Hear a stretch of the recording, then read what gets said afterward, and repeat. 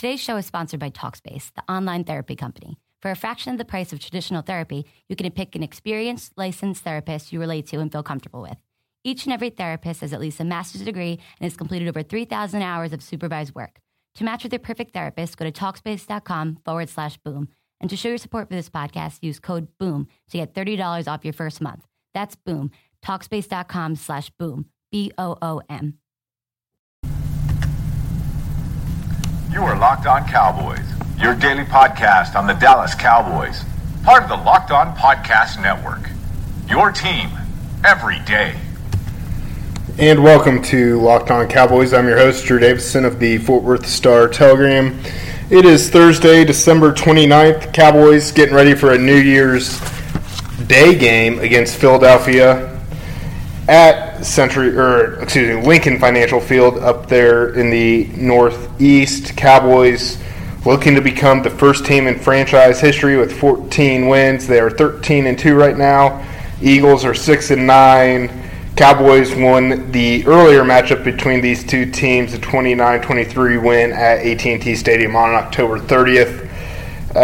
In this episode, I'm going to play some sound from Emmett Cleary, who is expected to start at left tackle with Tyron Smith injured. And I'm also going to play some sound from Tyrone Crawford, the defensive end, who is injured, but he talked more big picture-wise about the team chemistry and how good everyone is getting along this season. So it should be an interesting game. Jason Garrett continues to say he's going to play his healthy starters as he normally would. That means Tony Romo is not expected to see much action, if any.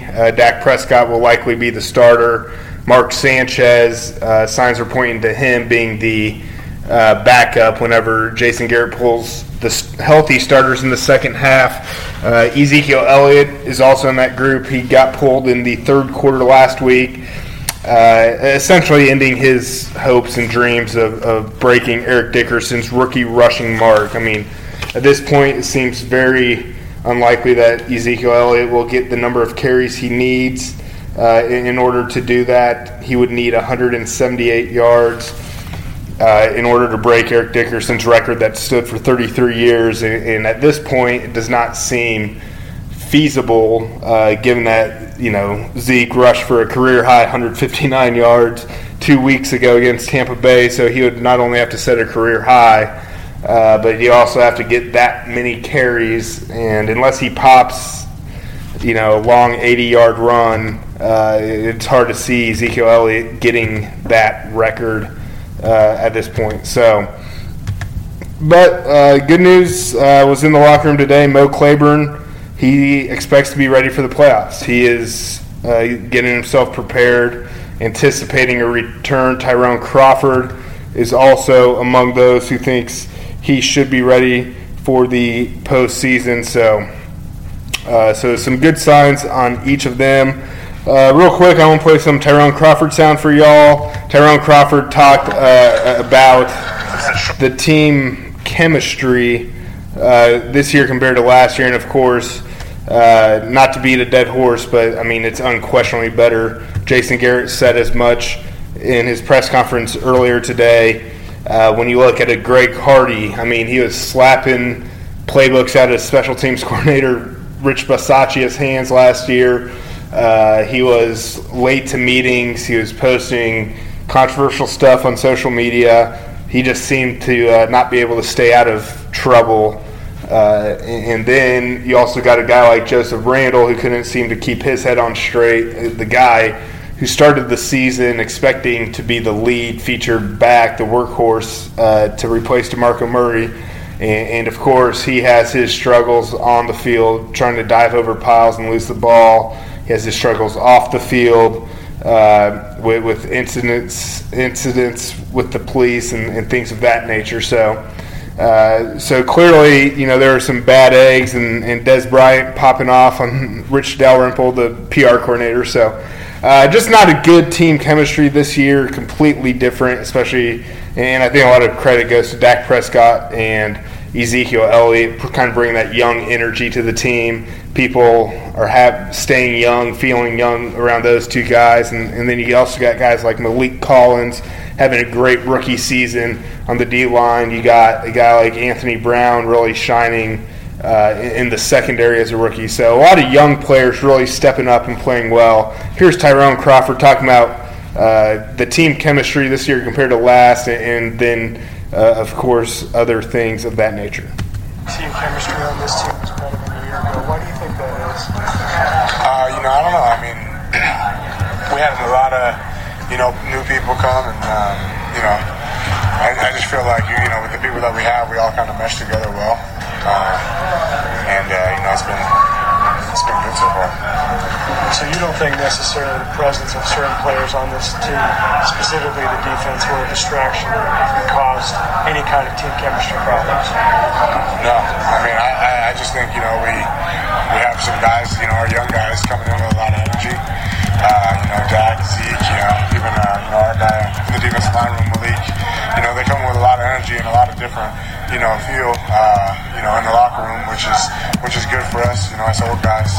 It's crazy I'm saying that now, but I feel like with that they brought a lot of chemistry out of us. How good how impressive has David Irving been, and what's the key for him to become more consistent week in, week out? Dave has got that talent. I tell him all the time, I just think it's, the mindset, and, I feel like he's starting to have that mindset where he doesn't want, no one talking bad about him, no one, he's going to go out there and play his type of ball, and, when he plays his type of ball, everybody's seeing what can happen. He's a tall, fast, powerful dude, and it's just perfect for the D-line and what he does out there and pass rush and stuff. So as long as he's got his mind locked in that play, he's gonna make something happen.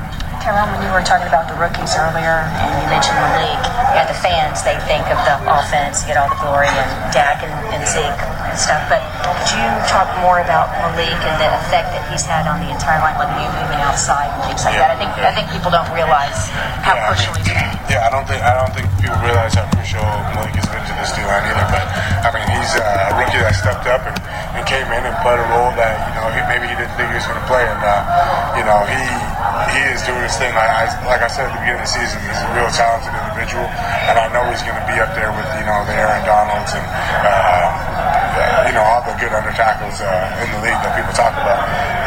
Just with a little bit more work with Marinelli and just his work ethic, he's gonna be one of them unstoppable guys, later on in his career. You wonder why he slipped to the fourth round? I don't know why he slipped to the fourth round. Third round. Or third, sorry, third round. Yeah. Charles Tapper is fourth. You guys have enough defensive linemen for this weekend? We're gonna fight through the adversity. Coach Marinelli says, I know David said it last week, but if you're going through hell, just keep going, and just roll with it. We got guys that know about this type of situation, know how to step up. They did it, do some practices, and we've had to do this before many times. Play with shortage on the D-line, so they're going to be all right. They're going to be all right. They're going to do the thing out there. All right, that was defensive end Tyrone Crawford. He is not expected to play this week at Philly.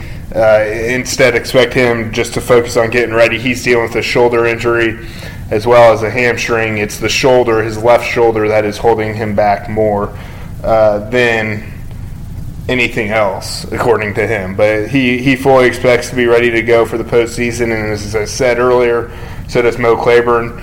Real quick, just a rundown of the statistical comparison, Eagles and Cowboys.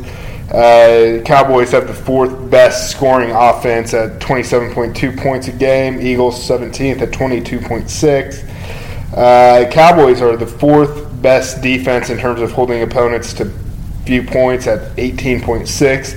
The Eagles are 12th, giving up an average of 21.2 points a game. Rushing offense, of course, the Cowboys are second, 155.1 yards. Eagles have a pretty solid run offense themselves, 113.3, which is 10th in the league. Passing offense, Cowboys 233.7, which is 19th, and Eagles have the 25th best passing offense, 223.5 yards.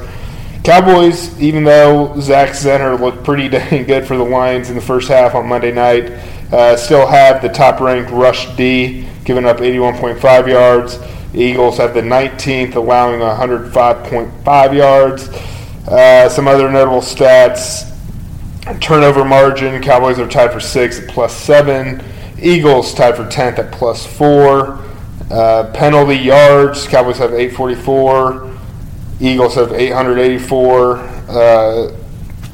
So that's that. But anyways, now let's get into Tyron Smith. Tyron Smith expects to be ready to play in the postseason, just like all the other guys. The Cowboys are not going to risk him. They expect him to take this week off. Emmett Cleary will start in his place. Emmett Cleary has been active a whole 12 games in his NFL career. He has never started. Will get that opportunity on Sunday in Philly. Emmett Cleary did play 15 offensive snaps in place of Tyron Smith on Monday night when Smith exited with his strained right knee. And Smith, by the way, has a 92 career start. So that kind of tells you the discrepancy there. And I'm sure Emmett Cleary may have been given instructions. Don't worry if you have to hold. Just make sure Dak doesn't take a big hit, buddy. It's okay. We can live with the penalty. We probably can't live if Dak gets hurt. But anyways, here's Emmett Cleary pumped up, or he claims he's not pumped up, but he's pumped up for his start to make his first NFL start on Sunday. How exciting is it to get a start at left tackle? I know you. I'm not gonna, get all pumped up about it because I got prepared to play every week. But yeah, going in, knowing you're going to be out there the first series and kind of get a chance to get in the flow of the game is exciting. Yeah, one is easy to get on the same page with Ron. Me and Ron, they do a good job of practice and getting everybody working together. So me and Ron, I have a pretty good idea his communication and the way he wants to fit blocks. My role as a substitute is to come in and use the exact same techniques and the exact same coaching and the exact same communication so that none of the other four guys, feel anything different. It should just be seamless. Yes. Yeah, that's my job is to get as good, as close to that as possible. Yeah. All right, sounds good. All right, that was Emmett Cleary there, as you heard. Not going to do any fist pumps or anything like that, but clearly he's been waiting for this type of opportunity to come his way, and it's finally come to him in the season finale. And it should be interesting to see how he fares. And I think if he fares well, there's a chance he could make a strong case to possibly compete, for the swing tackle spot, given Chaz Green's injury history. So, anyways, that's just another thing to watch on Sunday. Anyways, I hope you all have a good New Year. I will be back after the game on Monday. Have a great weekend. Be safe. Don't drink and drive. Call my buddies at Uber. Call a cab. Call what have you. But be safe. Enjoy the new year. Cowboys kicking it off against the Eagles on Sunday in 2017. Is democracy in danger or decline? Condoleezza Rice, William Galston, and Carlos Gutierrez and others take on this question in the fall edition of The Catalyst, a journal of ideas from the Bush Institute. Surveys show Americans place less trust in institutions like the media and business. Others contend America has faced far more challenging periods and emerged strong. Leading policymakers, Bush Institute experts, and respected journalists take on this debate. Read about it at bushcenter.org/catalyst.